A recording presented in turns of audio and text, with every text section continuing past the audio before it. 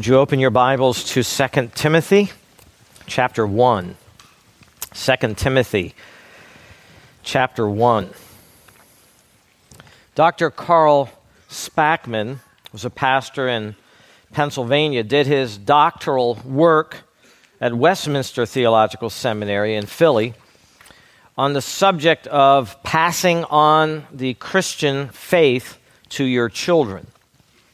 One thing he did in his doctoral work was to send out a questionnaire. Now, it's a little bit old. It was to Youth Congress, 1985. He surveyed 1,850 teenagers who were brought up in Christian homes, using that in the broad sense, Christian homes.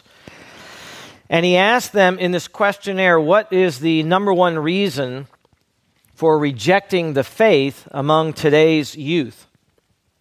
Appeal of worldly attractions was number one. Hypocrites in the church was number two. Peer pressure from unbelievers was third. Strong attachment to non-Christian friends came in fourth. Poor Christian role models in my home, fifth. And Christian adults don't listen, they only lecture was number six.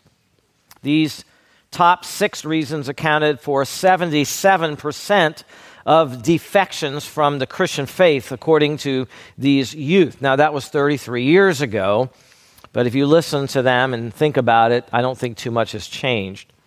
What's striking to me is that most of these reasons point back to the mediocre job that Christian moms and dads are doing spiritually in the home. Dr. Spackman estimates that somewhere between 50 to 70% of the children brought up in the church, that's the broader definition of the church, reject the faith of their parents, 50 to 70%. And 93% of pastors and youth workers described faith rejection as either fairly serious or extremely serious of a problem for the church. Faith rejection is serious.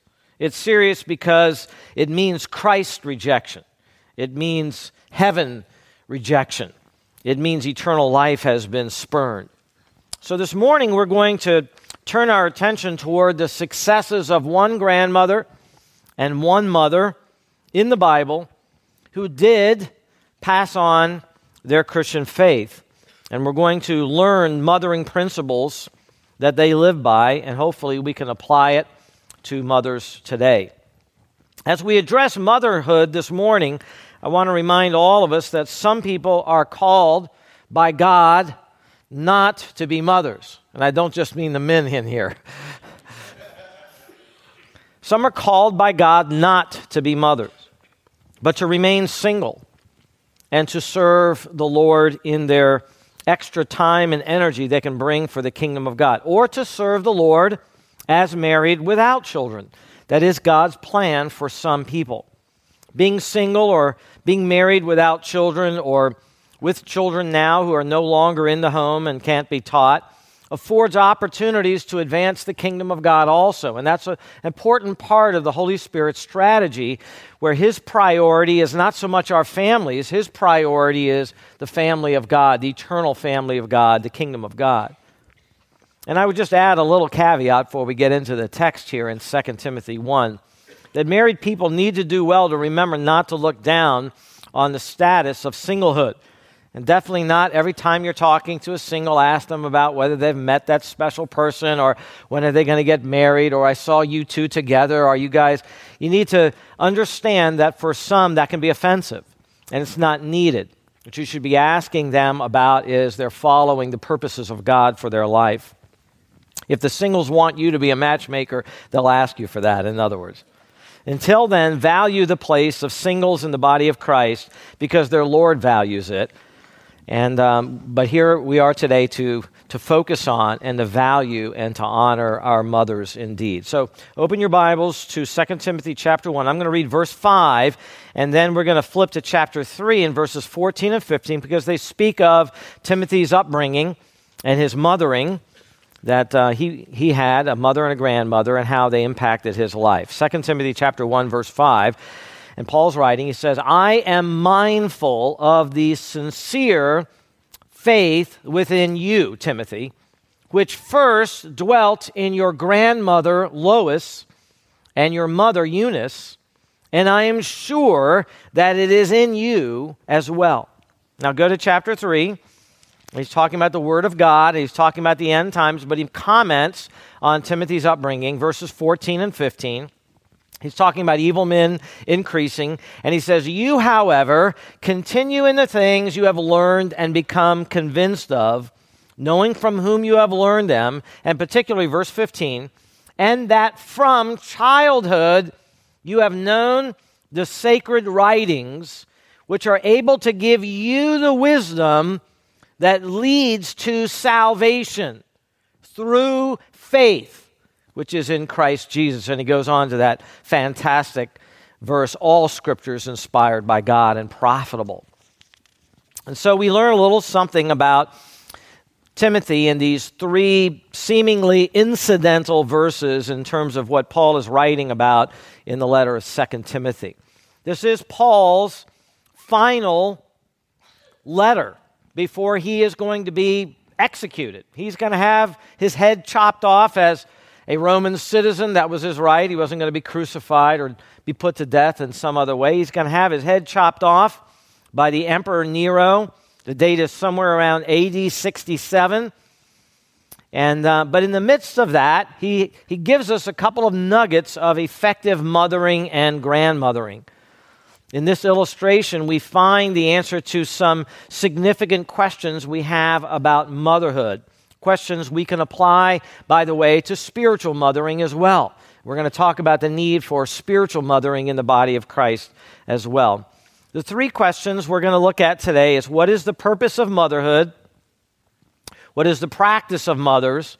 And then what are the privileges of mothers? The purpose of motherhood, what should be the practice of mothers, and what are the privileges of motherhood? Let's look first at the purpose of motherhood. Or put another way, what is a mother supposed to accomplish? What are you doing in all that labor that you do? Sure, you're caring for the children, but what is the purpose beyond all of that? The answer to the question is only hinted at in our text, but it coincides with other scriptures. Look again at chapter 1, verse 5. I'm mindful of the sincere faith within you, which first dwelt in your grandmother Lois and your mother Eunice. And I'm sure it's in you as well. Now, I want to underscore that 2 Timothy is not a letter that was written to mothers. As the name of the letter indicates, the aged and experienced Apostle Paul was writing to the lead pastor at the church at Ephesus, namely Timothy. That's why it's called 2 Timothy. He was in the midst of an enormous spiritual battle, and he needed a lot of guidance. Paul was about to leave him. He needed to have a lot of understanding about how to carry on the ministry, and he also needed an awful lot of strengthening and encouragement. Just to get a feel for the kinds of exhortations that Paul urges in this letter, look at chapter 1 and verse 14 just for a second. We're going to survey a couple of these. Paul writes to this pastor, guard through the Holy Spirit who dwells in us the treasure which has been entrusted to you. As a pastor, you've had the gospel, you've had sound doctrine, you've had apostolic teaching that's come from Jesus Christ himself. It's been entrusted to you. Guard it, protect it. Don't let anyone corrupt it. Don't let anyone change it. And use the Holy Spirit in doing that. If you look at chapter 2 and verse 3, he is told, suffer hardship with me as a good soldier of Christ Jesus. Paul is in prison. He's writing. He's not suffering for doing anything wrong. He's suffering for preaching the gospel and making known Christ. And he's trying to tell Timothy Christian ministry and being a Christian in this world is hard. It's going to face opposition. And so you need to be ready to suffer as a Christian. While we're in chapter 2, look at verse 15. Be diligent to present yourself approved to God as a workman who does not need to be ashamed, accurately handling the word of truth. Many people back then and now teach the word of God in a sloppy manner. They don't treat the word of God as precious and be careful with what is said about God. They go and flock to churches where pastors say all kinds of things that are popular and are humorous and are interesting, but they're not accurate with the words that come from God. He needed to be careful to handle God's word accurately. Now go to chapter 3 and verse 1. Paul says, realize this, that in the last days difficult times will come. So what does that mean? He goes on to list all of the sins that will happen in the end times, and he's basically telling Timothy, you need to be sober, you need to be spiritually prepared. Chapter 4, verse 2, it says, preach the word. That's his challenge, really, to Timothy. If all the letter, I think, builds up to verse 2. Preach the word, be ready in season and out of season, reprove, rebuke, exhort with great patience and instruction. Why? Verse 3, for the time will come when they, that is even the congregation that is before you, will not endure sound doctrine. Sound doctrine is hard to listen to. It demands things of others, and there'll be people who would much rather not hear sound doctrine. Begin to make things lighter, make things more entertaining, and that's what will happen to people. That's generally what happens to people. We'd have to be careful that doesn't happen to you. But Paul told Timothy this is going to happen, and so you need to make sure that you're preaching God's word when they want to hear it and even when they don't want to hear it. But even though there's all of this difficulty in ministry, there's a little bit of a ray of hope here, not only from the apostle himself, but going back to chapter 1 and verse 5, Paul is expressing confidence in Timothy because the same faith that was first in his grandmother Lois and in his mother Eunice is now showing up in this younger man, maybe in his 30s or 40s. And because that faith is in Timothy, then there's hope for that church that the gospel would continue to be preached and that they would respond positively to these kinds of exhortations that are given in 2 Timothy. In other words, Paul expressed some hope that Timothy would be true to God and would be a true man of God.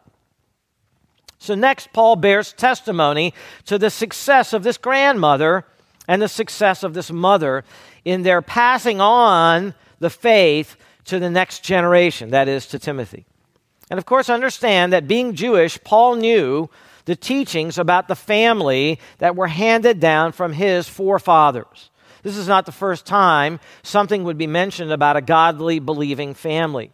In the law of God, in Deuteronomy chapter 6, parents, mothers and fathers, were to teach their children the law of God, and they were to do it diligently, it says there. Why? So their hearts would love God with all their heart, soul, mind, and strength. In the book of Proverbs, it picks up on the theme of parenting. In Proverbs chapter 1, verse 8, it says, hear, my son, your father's instruction, and do not forsake your mother's teaching. There were many practical things to learn in the Proverbs, and Jewish parents were taught to bring that wisdom to bear on the next generation. The church age, nothing really has changed. In Ephesians chapter 6 and verse 4, it tells both parents that they are to bring up their children in the discipline and the instruction of the Lord. It's talking about children that are still at home because it tells them, obey your parents, and then says, bring them up in the discipline and instruction of the Lord. They're still being brought up. And so they are to obey their parents because they're there at home with their parents.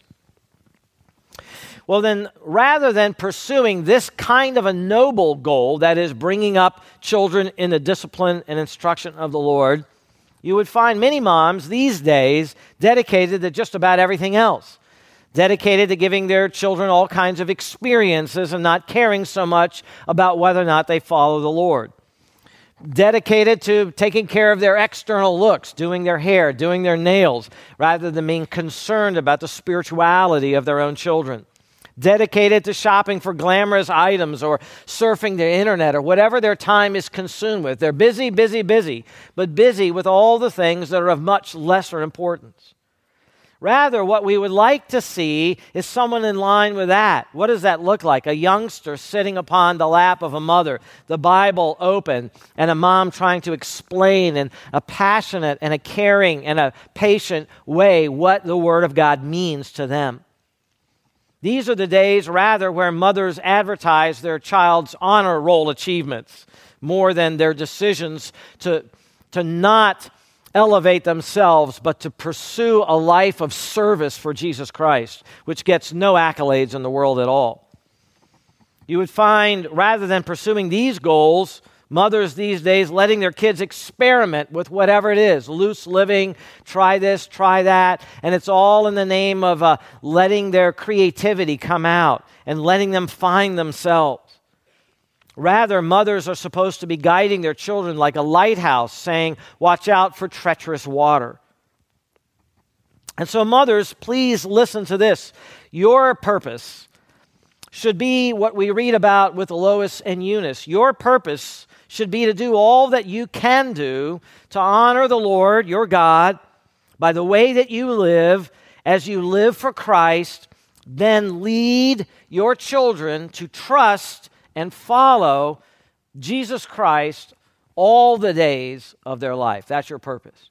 To honor Christ by leading your children to honor Him in all that they do and put their faith in Him. In particular, there are two characteristics of the faith that Paul mentions here that are helpful in serving the purpose of bringing them to faith. The first, obviously, is that it's a saving faith. Look again at chapter 3 and verse 15.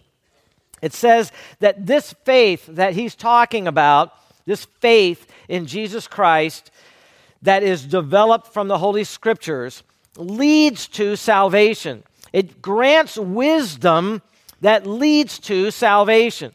In other words, she's using the Scriptures to help lead the young boy or the young man to salvation.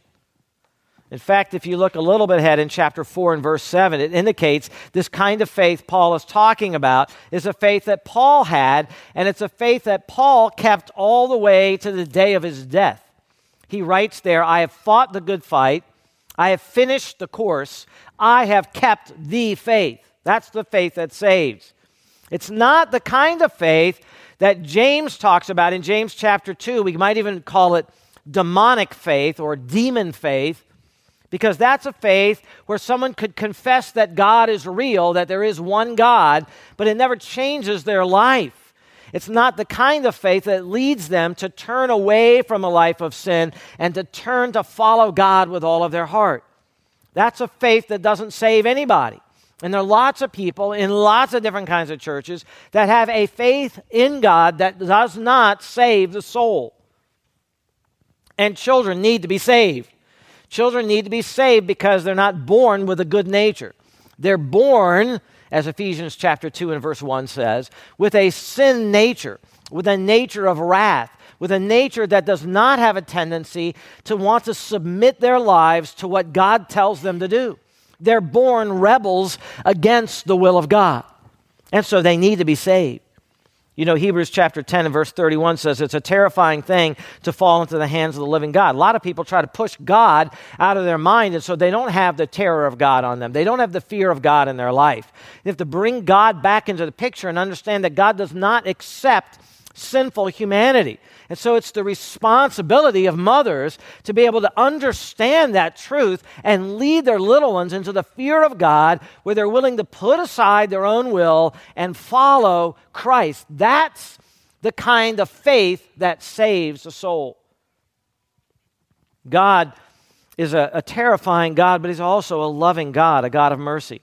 And God gave children a mother and a father in the context of a good gospel-preaching church to learn and to lead them to that sweet and precious knowledge of Jesus Christ. Don't you love the Lord Jesus Christ yourself? Don't you know how precious and sweet that He is? Don't you know how He guides your life, how He fills your heart with hope, how He gives you wisdom so you can see past all the folly of the world? That's what you want for your children. It's not just a ticket out of hell, which, by the way, is good enough reason to come to Christ. But it's much more than that. It is learning all of the precious things that people that are not saved cannot see and cannot experience and can never thrill their souls. You want that for your children. Who cares if they make the honor roll if they don't have that? Who cares if they're a great athlete but they don't have that? Who cares? The whole point is to bring them the knowledge of Christ. That's the purpose. God gave them birth in your family so you would lead them to birth in His family, see? Jesus adamantly stated that, truly, truly, I say to you, unless one is born again, he cannot even see the kingdom of God. Now, I know you're thinking, how can I ensure their salvation? Only God can save, and only God can give them the faith to believe. True enough. True enough. However, don't forget the flip side to that coin. God has chosen to use parents who faithfully love God to lead the little ones to Him. Therefore, both mom and dad are responsible to do all that we can to point the little ones constantly to Christ, to intercede for them because they're going to make foolish decisions, and pray, God, please overtake whatever's going on in their mind, and sometimes we don't know, and show them the light of truth that they may be drawn to that gorgeous light. My mom was saved when I was about 17 years old, and I was a foolish young man. And she started to pray for me. Now, she wasn't discipled. She didn't even go to a church that taught much Bible, but she got saved, and she started to pray for me. And I can tell you without any doubt at all in my mind that I'm here as a pastor because of her prayers. She interceded for this foolish man, and I got saved because of her intercessions. If she was to look outwardly at me and say, is Tommy sensitive to the things of the Spirit of God? Does he look like he has a lot of interest in the gospel? She wouldn't have seen anything in my life to give her any encouragement. But she didn't care about that. She prayed in faith, and so I got saved at a very unexpected time. That's how God works. It's His work. You pray for Him to work, He works in His time and in His way. God has given moms and dads two powerful tools, prayer and the Word of God, energized by the indwelling Spirit whom He also gave to you, to engage in spiritual warfare on behalf of your children whom hell's angels want to drag down to hell with them. It is an enormous task. It has eternal consequences. At times it's a scary battle, but it is a fight well worth fighting. And you are the one that needs to fight it the most. Now, in order for them to have a saving faith, it must also be a sincere faith. That's the second characteristic of this faith, a sincere faith. Look back again at chapter 1, verse 5. Paul writes to Timothy, I'm mindful of the sincere faith within you. That Greek word sincere, an hypokritos, literally without hypocrisy. In other words, it's genuine. There's no hidden motive. Their faith was from the heart. It had the right motives. A sincere faith should not be taken for granted. When someone says they believe in God or they're reading the Bible, that doesn't necessarily mean they have a sincere faith. It needs to be real. It needs to be true. There are lots in the churches who believe in God for all the wrong reasons, particularly when it suits their purposes. Some believe in God just to please their family. Some preach Christ to get rich, to get some benefit out of it, to fit in somehow and maneuver themselves into advancing their business. That's not saving or sincere faith. How many are those who call upon God when they're in trouble but will not give God the praise in their triumphs? How hypocritical is the man who says he serves God but he gets rich off of the church? A sincere faith is crucial. In fact, Paul wrote in his first letter, in 1 Timothy chapter 1, verse 5, that the goal of Paul's instruction was to produce, quote, love from a pure heart. If you want to know what you're doing when you're mothering and you're discipling, here it is. To produce love from a pure heart and a good conscience and a sincere faith. What a great motto. I want to see that in you. You should want to see that in your children. Love from a pure heart, a good conscience, meaning they're not hiding anything, and a sincere faith. A sincere faith is not like a man called Demas that Paul has to mention at the end of this letter in chapter 4, verse 10. He says, having loved this present world, Demas has deserted me.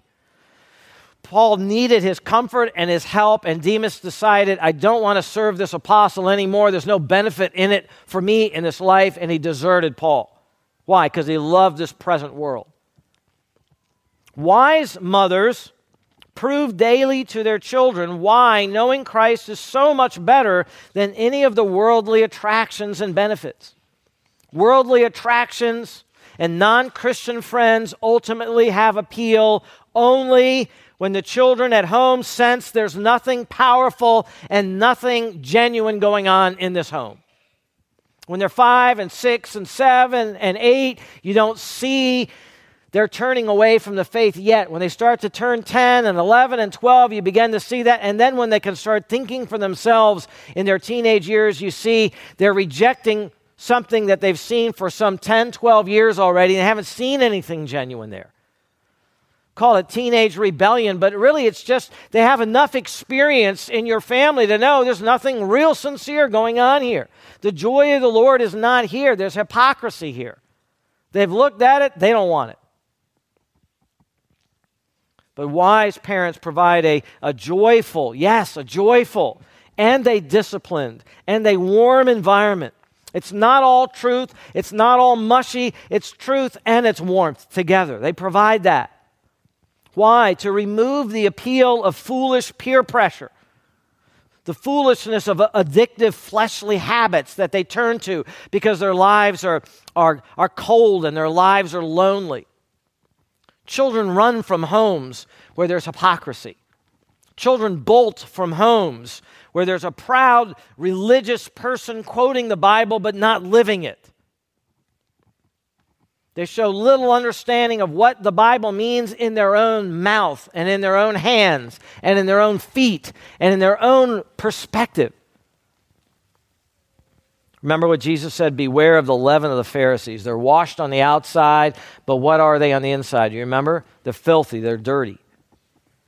Now that's not to exonerate children who grew up in homes where parents were hypocrites. They still have to make their choice. You can grow up in a home where a parent is a hypocrite and you can choose the sincerity of Jesus Christ, yes? You can look at him and see he's sincere. You can never use that as an excuse when you stand before God. Well, my parents were drunkards. My parents were hypocrites. My parents didn't really believe in the Bible. My parents cussed all the time at home. You cannot use that as an excuse. God will hold you accountable for what you know. But it is to say this, that a parent in the home who's not living in submission to the will of God is a stumbling block to their own children. And mothers, you need to evaluate that, because you could be the greatest tool that Satan is using to lead your children to hell. Now, a second significant question about motherhood is, what should be the practice of mothers? Well, we already got a hint at it. How is mothering to be accomplished? Well, in these verses and other scriptures, we find 3 strategies. I'm going to try to go through them quickly. 3 strategies.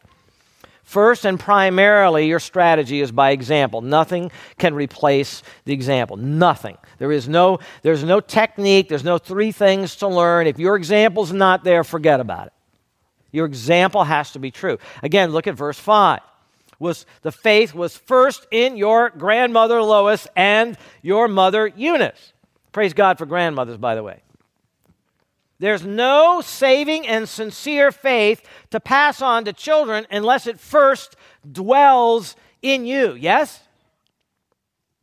You not only hurt yourself, you not only dishonor God, you hinder those little ones from coming to God because they watch you. You don't love your husband. You don't trust in God. You don't follow Scripture. You're bent on doing things your own way. But when you give up your own desires, when you see in the will of God the joy of your life, when you finally give in and say, Lord, I want to follow you. You're so much wiser than me. Tell me your will. You then become a channel of God's love, a channel of God's wisdom, and a channel of God's protective holiness to watch over your children.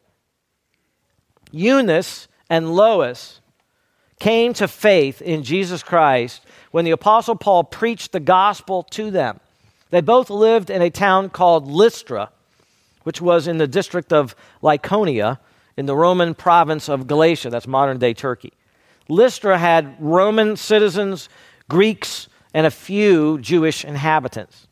In Acts chapter 13 and 14, it explains that Paul fled to Lystra after his life was threatened in the town of Iconium. And there in Lystra, he preached Christ, and a church was started. 2 of the Jewish believers in that brand new church were Lois and Eunice. They heard how Jesus fulfilled the prophecies of the Messiah. They believed in the miraculous resurrection of Jesus Christ from the dead. And Lois and Eunice became believers in Christ and then began to set an example for young Timothy. They were not only an example, but these verses also tell us that they gave Timothy early childhood training. Early childhood training. Going back to chapter 3 and verse 15, it says that from childhood you have known the sacred writings. Now, what are the sacred writings? You know them. They're the scriptures, right? The scriptures of the Jews, what we call today the Old Testament. That's what he's primarily referring to there. So Timothy's faith training began early, even before they had heard about Jesus Christ. In fact, it began very early because that word for child there, brephos, means an infant or a tiny little child. For example, in Luke chapter 2 and verse 12, brephos is used to refer to the newborn baby Jesus. Eunice, following Lois's example from a previous generation, got started teaching the scriptures early to Timothy. Now you notice, and you might have been wondering, that we haven't even heard anything yet about Timothy's father. Did you notice that? So if you're a single mom, maybe this will appeal to you a little bit, because here's an example where a Christian mom didn't get any help from a Christian dad. That's because according to Acts chapter 16 and verse 1, Eunice's husband was a Greek, not a Jew. Evidently, because he's never mentioned and didn't seem to have any influence, he was not a believer. He was disobedient to the word. But even with that handicap, Eunice did not let that slow her down. See, a lot of times we use the things that don't go well in our lives as excuses for not doing the right thing. But she didn't. She didn't have help. She was there doing it by herself. And she decided that didn't hinder her. She had the grace of God. She had faith. You could take that at any stage of life. And you can bring the Word of God to your children. Now, she started early. I'm not trying to say that if you missed teaching your children early that now you should give up. Really, the Word of God and the grace of God can always overcome our sins, right? God's grace is always greater than our sin. We can never say it's too late. If your children are grown, you can still have an influence in their life. We still have the gift of intercessory prayer, yes? We still have the operation of the Holy Spirit, yes? These are powerful tools. But speaking to the younger women right now, how much joy you preserve for yourself and your children and your family if you start the training early and earnestly. And so the practice of mothering involves the example of a sincere faith, early childhood training, and thirdly, it involves enlightenment from the Scriptures. Go again to chapter 3 and verse 15.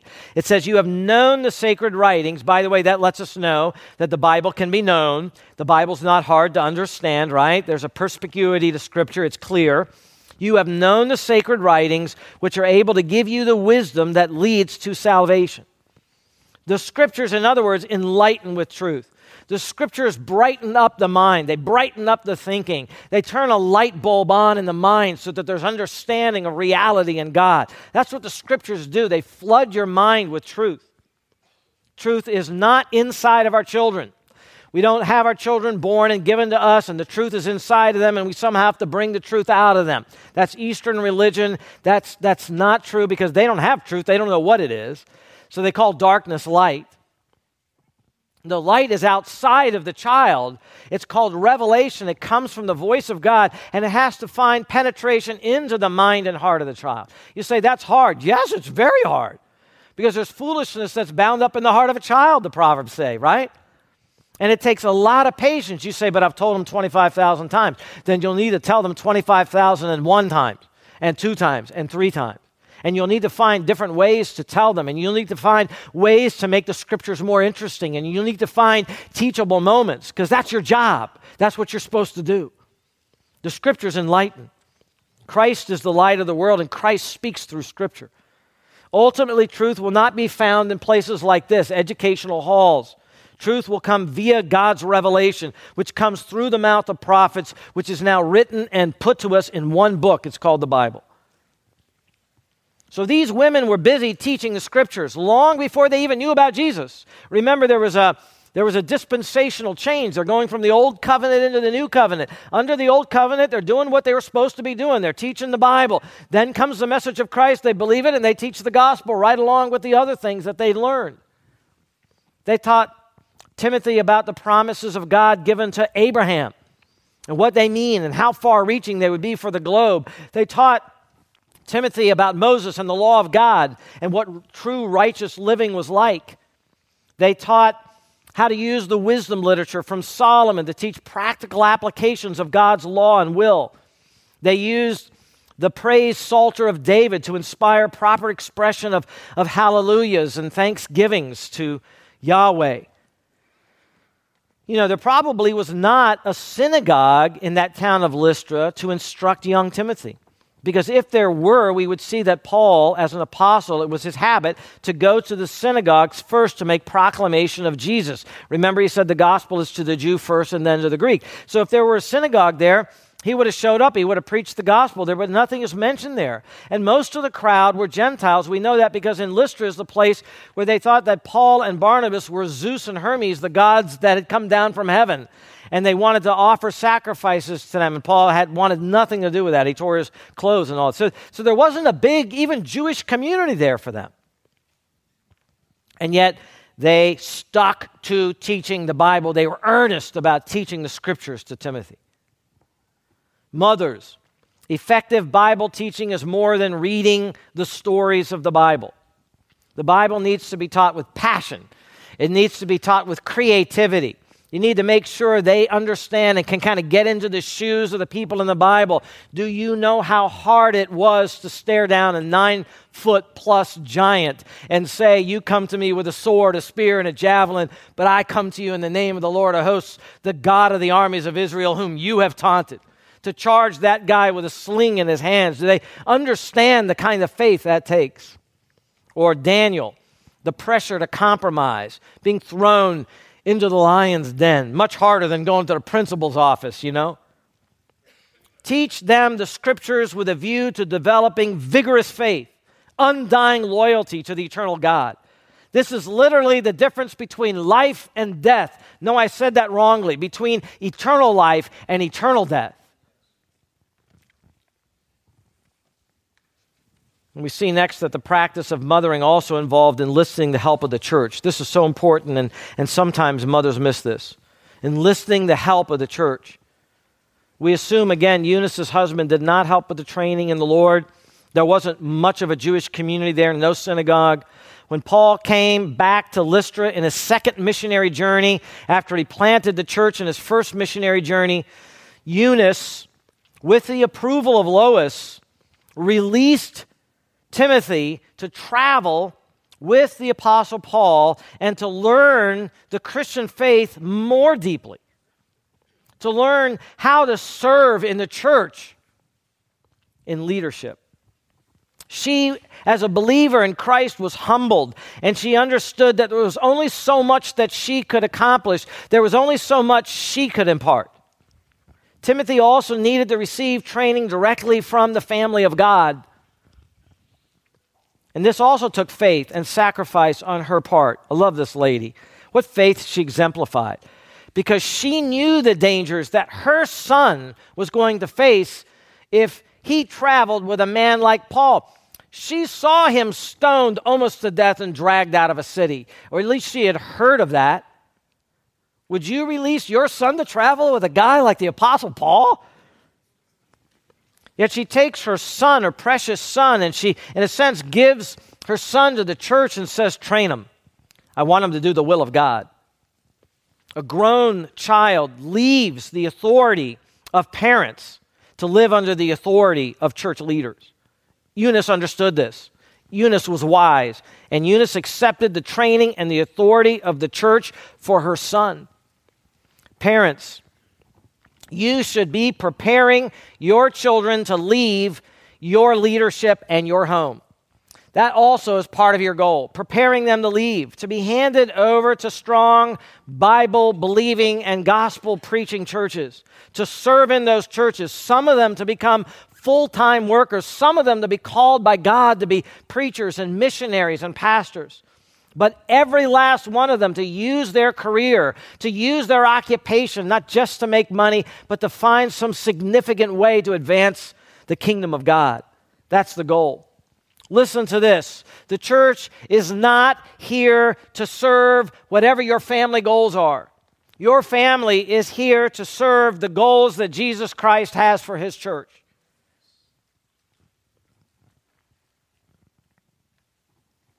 And our last significant question is, I hate it when I run out of time.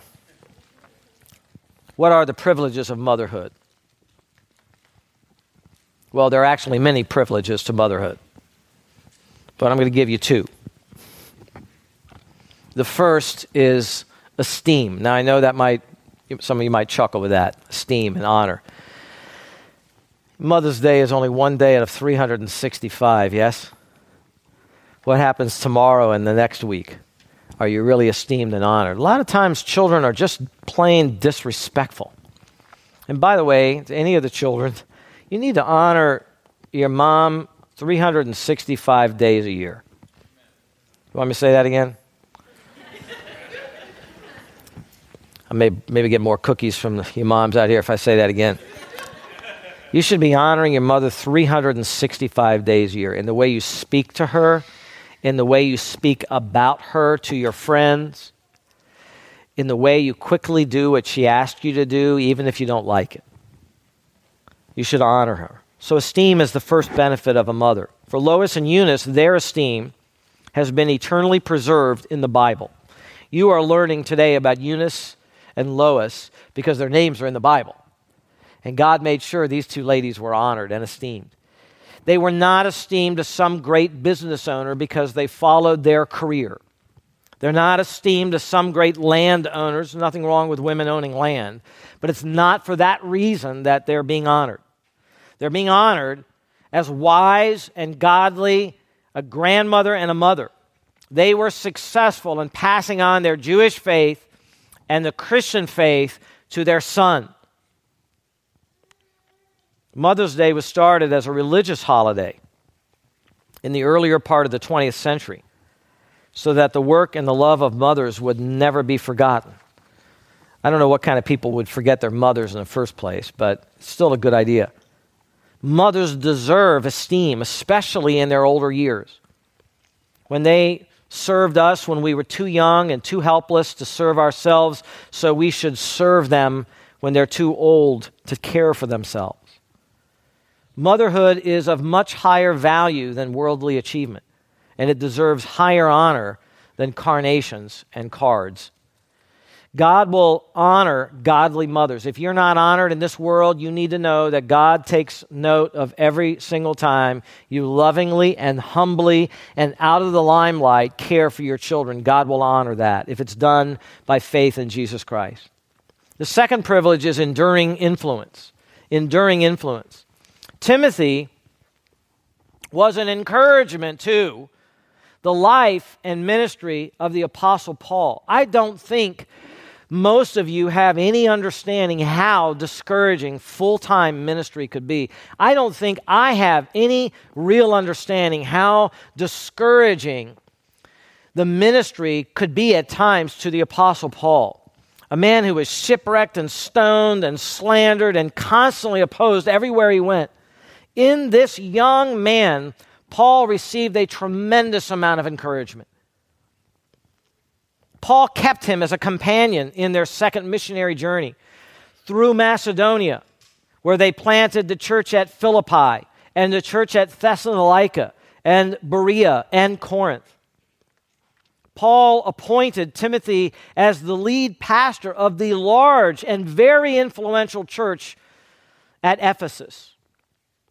Paul wrote 2 letters to him that have been preserved in the New Testament under his name to instruct him and edify not only Timothy, but countless young pastors all over the world. Timothy was so dear to Paul's heart that Paul writes of him in 1 Corinthians chapter 4 and verse 17, "I have sent to you Timothy, who is my beloved and faithful child in the Lord, and he will remind you of all my ways which are in Christ Jesus." He trusted this man. Timothy is also the one to whom Paul wrote with emotion at the beginning of 2 Timothy that he longed to see Timothy so that he might be filled with joy. This man gave him joy. What career could have brought Eunice and Lois such enduring influence on their community and the entire world for generations to come more than the impact they had in what they did in mothering and grandmothering Timothy? I submit to you, there's no business that they could have built that would have had anywhere near as close impact as this. Herein we see the wisdom of throwing off the lies of modern feminism and embracing the unique value of the female role both in home and in church, and seeing what legacy that God can make with your life. If you will trust Him and obey Him, He can use you powerfully. And I don't care what age you are, and I don't care what mistakes you've made up till now. God is greater than our hearts, and God is greater than our past sins. I just pray that in some way God will excite young mothers and older mothers here with the prospect of what your faith passed on to them can accomplish. Who knows where God will take them? Who knows who they will marry? Who knows what your grandchildren will be like? Who knows who they will lead to Christ as neighbors or in their occupation or as evangelists? Who knows? Trust God with it. And may He make all of us, male or female, married or unmarried, having children or no children, young or old, to be spiritual mothers and spiritual fathers. Ladies who are older and you've been in the faith for a while, find somebody in this church who knows the faith less than you and start putting some time into their lives. Start giving of yourself. You say, I'm imperfect. Well, what mother is perfect? There are no perfect mothers. There are no perfect fathers except the one above. I'll put it this way, God can take you with your imperfections and use that to help impart faith into the lives of others. Don't neglect the younger women in this church. Pour time into them and help them become the ladies and the women of God that God wants them to. Set the right example, minister to their spiritual needs so the gospel might spread, so Christ might be honored. That would be a great, great goal in life to have. And there's so much that can be said about spiritual mothering. I just want to say that the need for that is so great. All you need to do, again, is have that right example, pray and intercede for them, use the scriptures, trust God as you pour time into them. You can have an influence on them. You can rub off on them in the way that you just express yourself, the way you endure trials, the wisdom that you impart for situations you've been in. You need to be involved in their life, though. It's messy, it's hard, it's time-consuming, it's inconvenient, but it's very needed. And I just pray that God blesses all of our mothers and spiritual mothers this day. Father in heaven, thank you for this design that you've given of mothers who will commit themselves to follow you from their heart, and spiritual moms that will pour time into those that are younger and need to hear truth and are opposed to truth and push people away who speak truth to them. We know so many people make excuses about people not speaking to them rightly or this or that because their hearts are cold and far away from you and they're self-justifying.